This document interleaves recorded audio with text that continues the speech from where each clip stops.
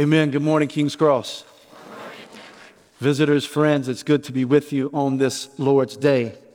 I'm a little hot. Might want to turn me down just a little bit. I'm going to get excited. It's Easter Sunday, so don't make the people deaf in the room. I do notice, obviously, there's lots of friends and family in town visiting because of the holidays, and perhaps you're here just to explore the things of Christ on an Easter holiday. But you are a little more quiet than normal. So I might need us to wake up just a little bit by looking at your neighbor and saying, "Neighbor, he got up." We've got good news to celebrate this morning. Indeed, the tomb is empty, the throne is occupied, and we are here to meditate and think on the glorious resurrection of Christ. In fact, this Easter Sunday morning, I want to talk to you about the inexpressible joy of living hope. I'm not here to talk to you about dead hope. Not hanging on hope, not fluttering hope, not halfway hope, not shaky hope, not a little bit of hope, not temporary hope. No, we're here to talk this morning about resurrected hope, living hope, sure hope, stable hope, all the way hope, infinite hope, a lot of bit of hope, eternal hope, rock solid hope. And all of this hope hinges on an empty tomb in the Middle East.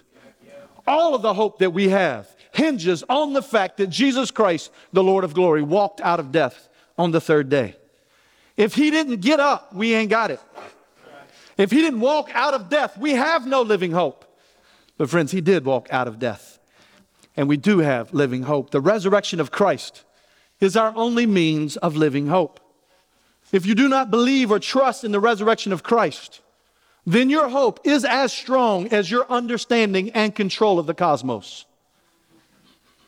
If Christ did not get up out of death some 2,000 years ago, then we're all throwing darts at object of hope with no real bullseye to hit. My prayer today is that each of you will walk out of this building knowing where to find the inexpressible joy of living hope.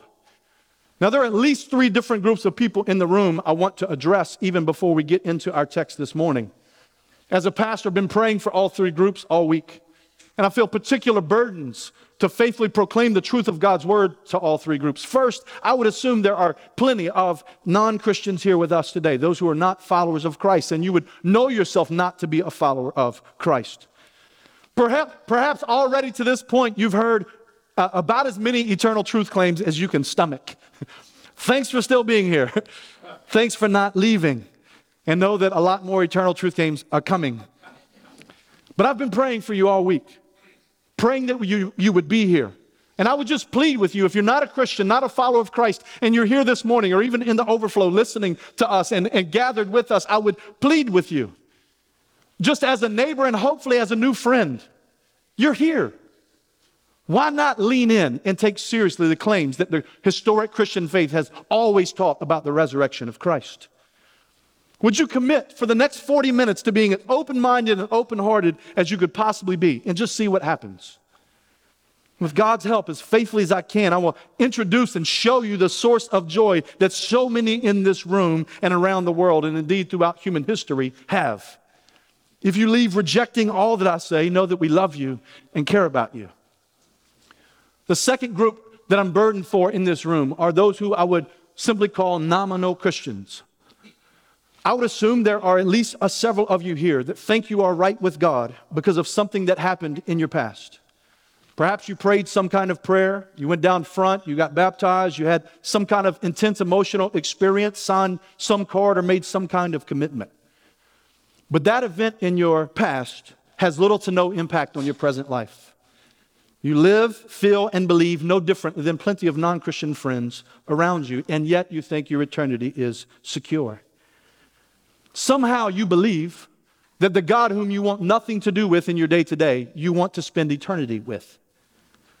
If it feels like that might be you, I want you to know I'm super glad, and we're super glad you're here. This is a good and safe place for you to be. And I would just let you know I've been praying for you all week, and I pray that you would lean in and consider this living God who really walked out of death has something to say about your day-to-day life, not merely your eternity or that event in your past. And he has eternal joy to offer. And then lastly, I assume the bulk of you are Christians. You have all of the belief in your heart that Jesus really did walk out of that tomb and it really is empty and the throne really is occupied. I've also been praying for you all week. My prayer for you is that you would lean in and have that living hope strengthened and stirred and encouraged on this Resurrection Sunday morning. To that end, let us consider three glorious truths from 1 Peter chapter 1, verse 3 through 9. Summarized in this main point, the resurrection of Jesus gives new life, guarantees eternal reward, and guards us unto glory.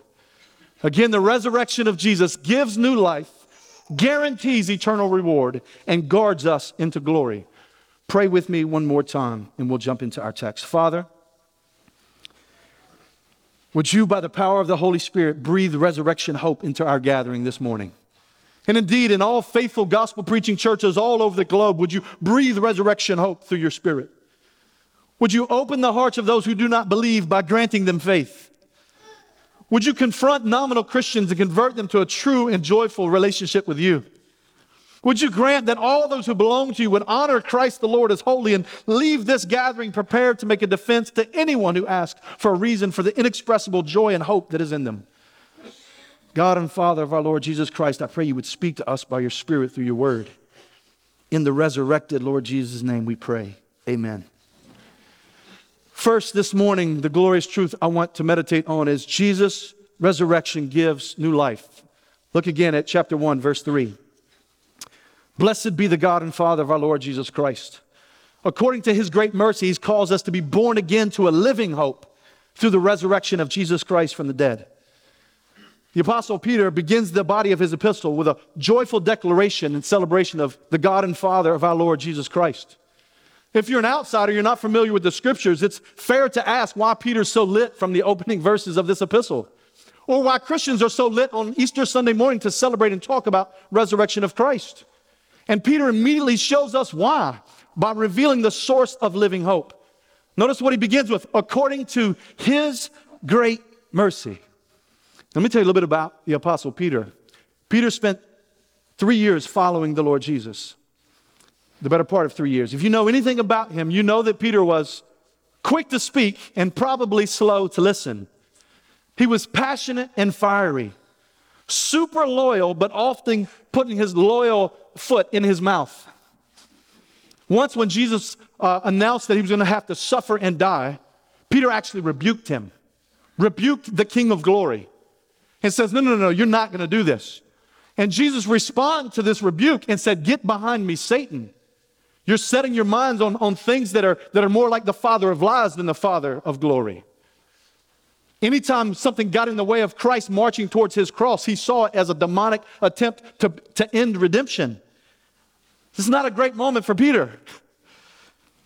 And think about Good Friday, when Jesus died, suffered at his time of need.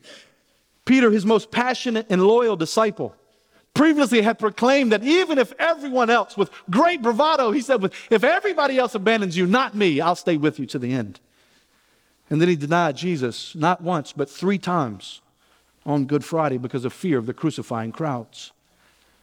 See, Peter was keenly aware of his sin and rebellion against God. He knew he naturally opposed God and God's will. But after Jesus' resurrection, Peter had a very special interaction with Christ. We read in John chapter 21. When they had finished breakfast, Jesus said to Simon Peter, Simon, son of John, do you love me more than these? He said to him, yes, Lord, you know that I love you. He said to him, feed my lambs. He said to him a second time, Simon, son of John, do you love me? He said to him, yes, Lord, you know that I love you. He said to him, tend my sheep. He said to him the third time, Simon, son of John, do you love me? Peter was grieved because he asked him the third time, do you love me? And he said to him, Lord, you know everything. You know that I love you. Jesus said to him, feed my sheep. Truly, I say to you, when you were young, you used to dress yourself and walk wherever you wanted, but when you are old, you'll stretch out your hands and another will dress you and carry you where you do not want to go. This he said to show what kind of death he was to glorify God. And after saying these things, he said to him, follow me. Peter was a great sinner who imperfectly followed a great Savior. He saw his master, teacher, and Lord crucified. He abandoned him in his time of need, but he also saw his master, teacher, and Lord resurrected, and he was restored. Just like he denied the Lord Jesus 3 times, the Lord Jesus gave him 3 opportunities to pronounce, Jesus, I love you. And then Jesus commissioned him to feed his sheep, to take care and teach all that Jesus taught to all of those whom he loves. And Peter followed him. Jesus even let him know, you're going to die doing this. And Peter obeyed. He knows he will die for Christ. And this epistle is an application of that interaction. Peter is feeding Christ's sheep even through this word. And he begins with a praise break. He opens up saying, blessed be the God and Father of our Lord Jesus Christ. I know who I am. I know who he is. I know the kind of grace and mercy he has according to his great mercy. He knows intellectually and experientially that the source of living hope is the mercy of God, nothing he has done. And what has this mercy done? What does this mercy do? It gives new life. Look where he continues. He says, he has caused us, according to his great mercy, he has caused us to be born again to a living hope. Peter says God's mercy is the only explanation for those previously spiritually dead to be born again to new life. Peter remembers what the Lord Jesus taught Nicodemus, who snuck to him at night. Like, wait a minute, there's something going on with you. Nicodemus has this interaction with Christ, and what did Jesus teach him? John chapter 3. Jesus answered, truly, truly, I say to you, unless one is born again, he cannot see the kingdom of God. Nicodemus said to him, how can a man be born when he's old? Can he enter a second time into his mother's womb and be born? Jesus answered, truly, truly, I say to you, unless one is born of water and spirit, he cannot enter the kingdom of God. That which is born of the flesh is flesh, that which is born of the spirit is spirit. Do not marvel that I said to you, you must be born again. The wind blows where it wishes and you hear its sound, but you do not where it comes from or where it goes. So it is with everyone who is born of the Spirit. Peter knows. Jesus taught Nicodemus you had to be born again to see and enter the kingdom of God. Peter knows and witnessed and watched what happens when Jesus bumps into a situation of death. His friend Lazarus has died.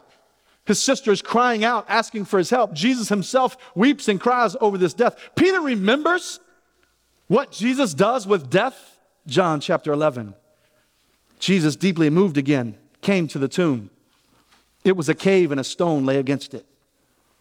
Jesus said, take away the stone. Martha, his sister of the dead man, said to him, Lord, by this time there'll be an odor, for he's been dead 4 days. Jesus said to her, did I not tell you that if you believed, you would see the glory of God? So they took away the stone. Jesus lifted up his eyes and said, Father, I thank you, you've heard me. I knew that you always hear me, but I said this on account of the people, including Peter, standing around, that they may believe you sent me. When he had said these things, he cried out with a loud voice, Lazarus, come out. The man who had died came out, his hands and feet bound with linen strips and his face wrapped in cloth. Jesus said to them, unbind him and let him go. And then Peter was restored by his resurrected Lord. Peter interacted with his Savior who died, who he abandoned, who rose again, who restored him with holes through his hands and feet. Restored Peter. Peter knows God's mercy is able to give new life. He's heard it, he's witnessed it, he's experienced it. This miracle that happens when one is converted is the miracle of new birth. We were all dead in sin, relationally dead to God, even if we were unaware of it. You followed your heart, you lived your truth, you loved what God called sin, and you found the things of God kind of at best, or downright offensive and abhorrent at worst. You were normal. You just did whatever your heart and flesh and desires told you to do, and you looked around and thought, that's fine, that's what everybody does. But God. Paul captures in those glorious words found in Ephesians 2.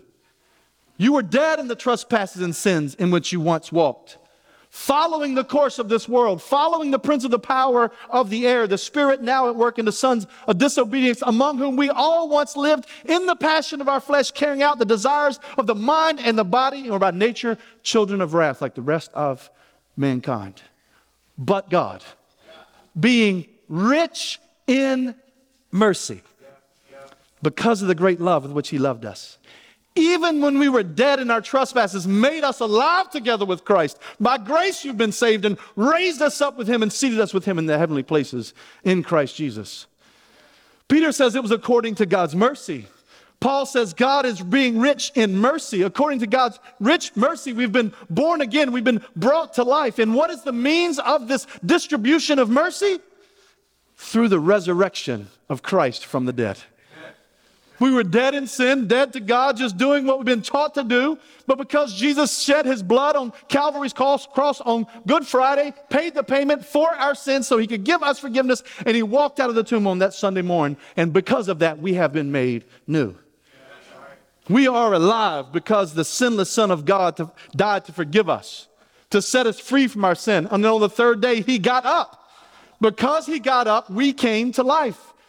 Just let your eyes scan down in the first chapter of 1 Peter. Verse 18, Peter articulates it. You were ransomed from the futile ways inherited from your forefathers, not with perishable things such as silver or gold, but with the precious blood of Christ, like that of a lamb without blemish or spot. He was foreknown before the foundation of the world, but was made manifest in the last times for the sake of you, who through him are believers in God, who raised him from the dead and gave him glory, so that your faith and your hope are in God. Jesus paid the penalty of our sins on Good Friday and proved his victory on Resurrection Sunday. He who knew no sin became sin so that you might become the righteousness of God. The resurrection of Christ was the exclamation point to his victorious work. And by his Spirit, he caused you to be born again to living hope. This is good news. Non-Christian friend, what do you do with the life and resurrection of Christ? Even his enemies admitted Jesus taught with authority like no other. Plenty of friends and enemies watched him heal the sick and deliver the demonic. Plenty of people, enemies and friends alike, witnessed the fact that he died a ruthless death via Roman crucifixion because Jewish leaders accused him of blasphemy. After being crucified, dead, and buried, it's believed on the third day he resurrected from the dead. He interacted with more than 500 people. He taught that he was the Savior of the world. It sparked such a religious movement that there are people still willing to die today to confess their faith in him 2 millennia later. Non-Christian friends, even skeptical friends, what do you make of his death, burial, and resurrection? What are your options? What are the other beliefs? Well, you could consider, like Muslims teach, argue that it wasn't really Jesus who died on the cross, but someone who looked like him. It was a lookalike. Muhammad began teaching this as recorded in the Quran some 600 years after it happened. Or you could believe Jesus didn't really die. Some theories are that he didn't actually die. He was just injured really bad on the cross and he passed out. Now this is all but ludicrous because I just want to walk through kind of this. Like this really is an articulation and belief. Most historians, even those who aren't Christians, admit we have sufficient historical proof that Jesus of Nazareth was crucified. And understand and think about Roman crucifixion and the process Christ went through. He was tied up and beaten with leather straps and bedded with metal pieces and bone fragments. Then he had a crown of thorns forced down on his head, and then he was beaten with a rod in the head that had the thorns. Then he was pierced by 9-inch nails through his hands and feet and hung up on a cross where he would be suffocating as he's hanging, and he'd push on the nails to catch his breath for a moment, only to have so much pain searing through his hands and feet that he'd have to go back down until he suffocated and died. And then they pierced him with a bow to make sure he was dead, and water and blood poured out from him. It's all but absurd to think he only passed out. But even if you believe that, you got to go further. Then they put his body in a tomb. He woke up from being passed out, bloody and beaten, somehow was strong enough to remove the stone, overtake the Jewish SWAT team, and then go away free with no one else ever to see him again. Like, this makes no sense. Maybe you believe, like others believe, that it was the wrong tomb, that the frantic disciples went to the wrong, unused, empty tomb. And they mistakenly spread the story that he resurrected. But for some mysterious reason, the Jewish guards in front of the correct tomb didn't stop this fabricated story by saying, no, we have his body, it's right here. Or maybe fourthly, you think his disciples were just delusional. Some people believe the 500 or so brothers and sisters that saw the resurrected Lord had the same hallucination. And that the same hallucination was so powerful that most of the apostles and plenty of the disciples were willing to be martyred for their faith in this hallucination. And yet even then, you have to conclude the Jewish leaders didn't let everybody know, no, we still have his body. It was just a hallucination. He's right here. Or fifthly, as some believe, and we even see in Scripture, some believe and teach that Jesus' disciples stole the body. These fishermen and tax collectors, they overtook the Jewish SWAT team, stole the body. Or maybe, as is more popular today, you're making the trendy decision to be more agnostic with it. To deconstruct as an end. And not even concern yourself with constructing any coherent thoughts about life, death, the afterlife, and what Jesus Christ has to do with all of it. Friend, I just ask you, if you were proven guilty of a crime and were about to be sentenced to life without parole, but you were told about one advocate who could exchange your life sentence in prison for infinite resources as a living co-heir with the king in his kingdom, would you really remain agnostic about that advocate? Or would you investigate and see if he's legit? Do you believe one of these theories, or do you refuse to genuinely consider, or do you believe Jesus really did resurrect? Friend, there are literally hundreds of people in this room who will confirm Jesus makes spiritually dead people come to life. And not just in this room, but all over the world. We're not talking about some kind of white evangelical voting bloc. We're talking about the King of Kings saving people from every tribe, tongue, and nation who have the same story. I was blind, but now I see. I was dead, and now I'm alive. Living hope now that transcends human speech's ability to articulate is the dominant testimony of all who've come to faith. We've been born again to a living hope. We've been saved from spiritual death. But the good news doesn't stop here. Jesus' resurrection not only gives new life, but secondly, Jesus' resurrection guarantees eternal reward. So in verse 4, we see Peter now explain what he means by a living hope. The resurrection of Jesus not only saves us from spiritual death and eternal condemnation, but into and unto a glorious inheritance that's exceedingly abundantly more than we could ask or imagine. We've been saved from the penalty of our sins. We've been saved from eternal death to the prize of this eternal inheritance. To be born again, to be resurrected from your spiritual grave, is to be born again to a heavenly Father that guarantees you an eternal inheritance. All of his children, he guarantees you have an eternal inheritance.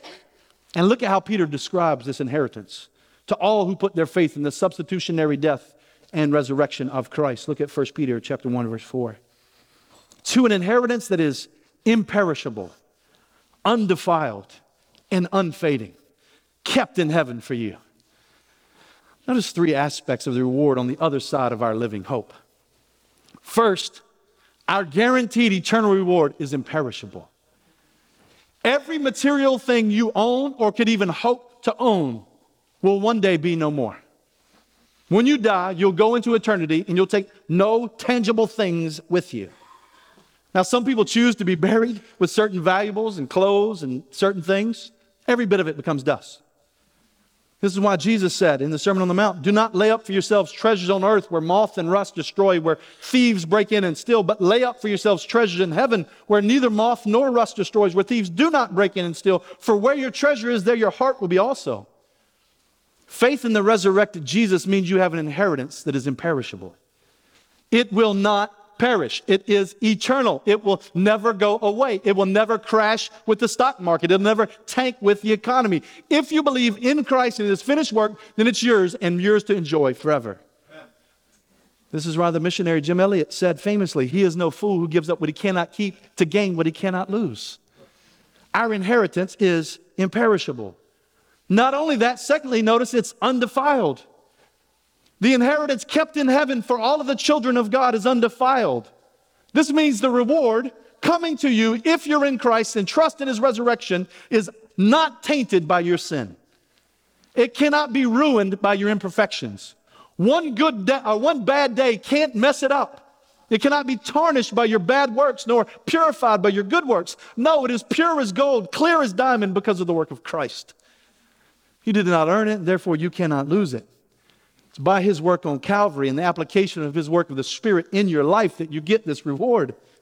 Now, there's surely some impact of our faithfulness to some of the details of our eternal reward, but this much is guaranteed to all who trust in Christ's resurrection. The reward you have waiting for you will be undefiled, pure, beautiful, glorious. Thirdly, notice, the eternal reward earned by Christ waiting for us is unfading. It's not like every new thing you get here that begins to lose luster as soon as you get it. Like the new car loses the new car smell so quick. I've never had a new car, but this is what people tell me. Like so quickly the new car smell is gone and the value drops as soon as you go off the parking lot. You get a new phone. You ain't even figured out all the features on it and there's another new thing coming out. You're like, oh, I ain't even figured this one out and there's another one.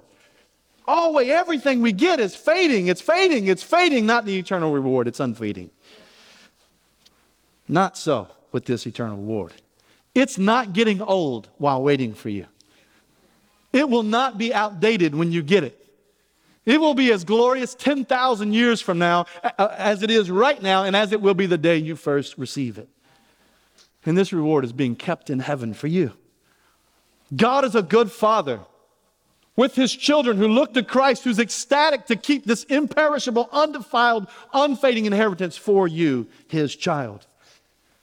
Non-Christian friends, even suffering sinners, do you not long for this promise of resurrection life? Like seriously, do you really believe that this life is all that there is, that this is literally as good as it gets? Do you not find that your heart longs for another world?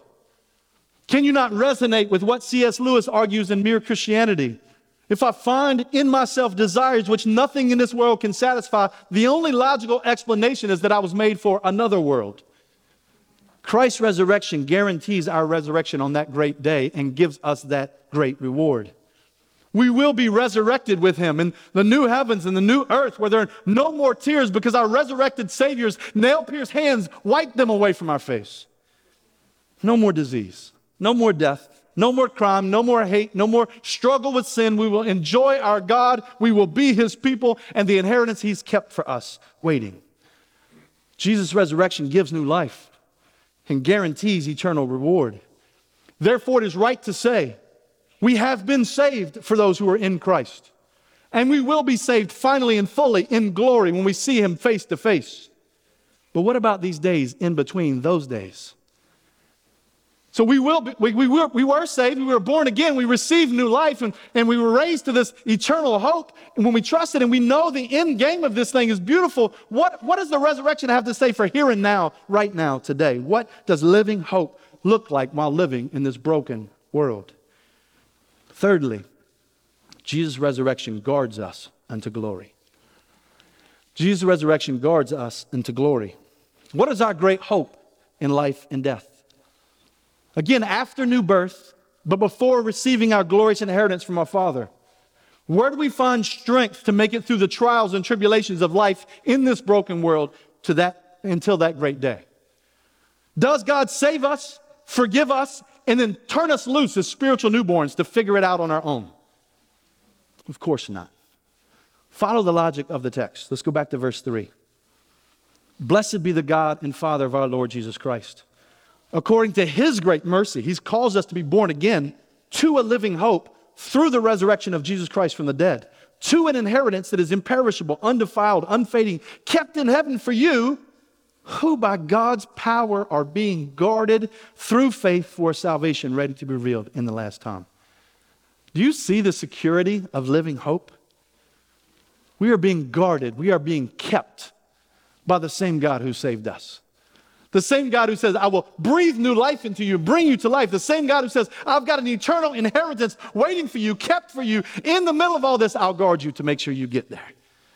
The same mercy of God who gives new life and guarantees eternal reward uses his omnipotent power to guard and keep us unto glory. God's great grace and mercy woke us up from the dead. God's great grace and mercy will give us a glorious inheritance, and God's great grace and mercy will make sure we get from A to Z. Grace doesn't just get you saved and get you into heaven. It guards you and keeps you until you arrive, all by the power of the Holy Spirit. Think of the comforting words of our Lord Jesus in John chapter 10. My sheep hear my voice, and I know them, and they follow me. I give them eternal life, and they will never perish, and no one will snatch them out of my hand. My Father who has given them to me is greater than all, and no one is able to snatch them out of the Father's hand. I and the Father are one. Brother or sister, he will hold you fast. He will guard you until that day. He will keep you until the end. You will make it because, as Pastor Tony Evans says, God has an omnipotent grip on you. The security of living hope is crucial because life with Christ in this broken world is difficult. So we need to understand and know the same God who saved me, the same God who will take me and promises glory is the God who keeps me even in the midst of great tribulation, great trial, great suffering in this life. He's with me. He's got me. He will keep me.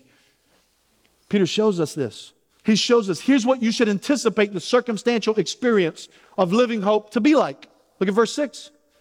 In this you rejoice, though now for a little while, if necessary, you've been grieved by various trials, so that the tested genuineness of your faith, more precious than gold, though it perishes, though it is tested by fire, may be found to result in praise and glory and honor at the revelation of Jesus Christ.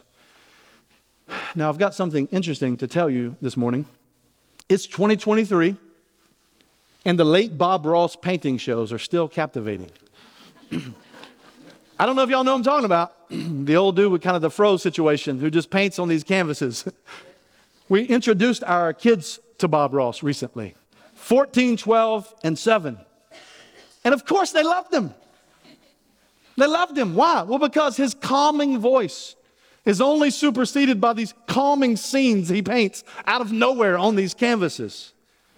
Blank canvases suddenly birth a world full of trees and moving water and clouds and glorious light. These peaceful scenes pop out of the canvas, and it's beautiful and magical. Friends, God's redemptive work in history and how you fit into the canvas of redemptive history is infinitely more brilliant than Bob Ross's greatest works. In fact, he makes Michelangelo's Sistine Chapel look like a toddler's first finger painting. You might not understand the dark, shaded trials he's painting in your life right now. You might not understand the pain and the confusion, the hurt, the loss, the agony, the brokenness. But oh, beloved, if you're in Christ, if you're born again, if you're headed to glory, you'll see how that shade fits in with the rays of light later. When you see your portion of the canvas as merely a small portion of the larger story that he's painting, and your stories overlapping with the other stories that he has redeemed, believers from every tribe, tongue, and nation, and we get to that eternal reward, it's going to be breathtaking. Like a Bob Ross painting seemingly coming out of nowhere. Like Michelangelo or Beethoven's greatest works. Like your favorite artist's most brilliant metaphors and similes. Like the most brilliant storyteller books that you've ever got lost in. Like the director whose multiple layers in a movie always blow your mind. When you see how your trials fit into the story of the Savior's triumph, the wow factor will be more than you can even imagine. All who are born again by His great mercy will look at the canvas of redemption and rejoice with joy that is inexpressible to the praise and glory and honor of the resurrected Christ. Christian, He's guarding you into glory. And when you get to glory, you will see it is glorious. You may not understand all the brokenness in this life, but you will understand at some point. The suffering will end, and you'll see it. And you'll say, God, I never would have done it that way, but I see how and why you did. I see how you use it to your great glory and the good and advancement of the gospel, and it is beautiful. He's making even your hardest and most painful trials refine you and make your faith pure as gold. He's bringing glory to His name, refining your faith, strengthening you, and guaranteeing keeping you safe unto glory on that great day. And that climactic moment is the moment that all other climactic moments are mere shadows of, and that moment will happen. And do you know why that's guaranteed? Because there's an empty tomb in the Middle East and an occupied throne in glory. And on that throne, the King of glory, He's not pacing about heaven, anxious and nervous about how this is all going to turn out. No, He's seated at His Father's right hand, with a smile on His face, interceding for you by the power of the Spirit, keeping you, guarding you until you get that inheritance you will enjoy. Subjectively, do you know what that feels like? You know what it feels like to be guarded by God? To be kept by the Spirit Internally, what does it look like when the Spirit of God testifies to our spirit that we're children of God? And if children of God, co-heirs with Christ, what does that experience feel like? Verse 8, though you have not seen him, you love him. Though you do not now see him, you believe in him and rejoice with joy that is inexpressible and filled with glory. You love him. Christian, don't you feel it? You love God. That's a miracle. You were dead in sin. You naturally hated God, but he gave you new life. You love God. You love him. You haven't seen him, but you love him. You believe in him. Christian, when you don't know what else to do, where do you turn? To God. You trust him. You turn to him. Like plenty of the Psalms, lament Psalms saying, God, I'm broken. The world's broken. I don't know what's going on. How long, my Lord? But I trust you. Christian, do you feel it? You believe in him. Even in a broken world where the news feeds are overwhelming week in and week out, you believe him. And you rejoice with joy, inexpressible joy. Christian, do you not feel that joy even now? That's evidence that the Spirit is guarding you and keeping you, even by his Spirit, through his word right now. This is why we sing. We're not singing it today, but this is why we sing. I've still got joy in chaos. I've got peace that makes no sense. I won't be going under. I'm not held by my own strength. I'm held by the strength of the hands that have holes in them. He's got me, and he'll make sure he saved me. He gave me life to begin with. He's going to get me to glory. I'm going to get the inheritance. He will keep me from here to there. Friends, do you know my Savior? To know him is to love him. To know him is to believe in him. To know him is to have inexpressible joy in him, even when you don't get it. If you don't love him, if you don't believe in him, if you don't have joy in him, friend, maybe you're a Christian in name only. If that is you, turn to him in repentance and faith today and experience living hope that impacts every single day. And he will guard you unto glory until that outcome of living hope, which we read again in verse 9. Obtaining the outcome of your faith, the salvation of your souls. So it is right for us to say we were saved from spiritual death. We are saved to this eternal inheritance, and we'll be saved through whatever we're going through. The resurrection of Jesus gives new life. The resurrection of Jesus guarantees eternal reward. The resurrection of Jesus guards into glory. That's living hope. And that's what we need to walk out of these doors with today to serve our hopeless world. Even if they hate and persecute us, even if they mock and make fun of and deride us, we know the end. And we have living hope. And so Peter says later, chapter 3, verse 14, even if you should suffer for righteousness' sake, you'll be blessed. Have no fear of them, nor be troubled. But in your hearts, honor Christ the Lord as holy, always being prepared to make a defense to anyone who asks you for a reason for the hope that is in you. Yet do it with gentleness and respect. Having a good conscience so that when you are slandered, those who revile your good behavior in Christ may be put to shame. For it is better to suffer for doing good, if that should be God's will, than for doing evil. We have inexpressible joy of living hope. Christians, we are not hoping in some dead man's legacy. Jesus is alive. We proclaim a resurrected Savior. We're not talking about some dead dude who's gone. No, we're talking about a resurrected, reigning, living King who's alive and well, interceding and praying for us, and will return for us and will take us to glory where we get that inheritance. Do you see the past, present, and future glory of salvation in Christ? All of that is because the tomb is empty and the throne is occupied by our interceding Savior. Again, I say to you, if the tomb has a body in it, our hope is dead. But if that tomb is empty, then our hope and joy is full. So let us sing now with inexpressible joy of living hope, because that tomb is empty, that throne is occupied. So again, one more time, somebody look at your neighbor and say, neighbor, he got up. Let's close and pray. Father God, we thank you for the resurrected Lord and King. We thank you for the grace and mercy that brings dead sinners like me, like us, to life. The grace and mercy who guarantees their eternal inheritance coming.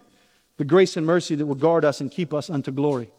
And we pray even now, Father, for the skeptical non-believer in the room. Would you give them faith?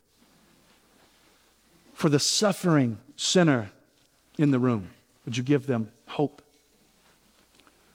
For everybody in the room, would you strengthen and convince us indeed of living hope, that you're a God of great mercy and grace. May we all cast ourselves on the mercy and grace of God in Christ. Give us faith that the tomb really is empty and that an empty tomb really does impact how I live here and now. Give us faith to suffer well through our trials, knowing our faith is being refined and you're getting great glory. Give us faith to know that there's an inheritance waiting for us, imperishable, undefiled, in heaven waiting for us, unfading. And help us love and serve our neighbor as ourselves, even those who hate us. Let us be ready to tell them about hope, living hope, Jesus the King. Keep your head bowed. You continue to pray, and we'll respond in just a moment in song.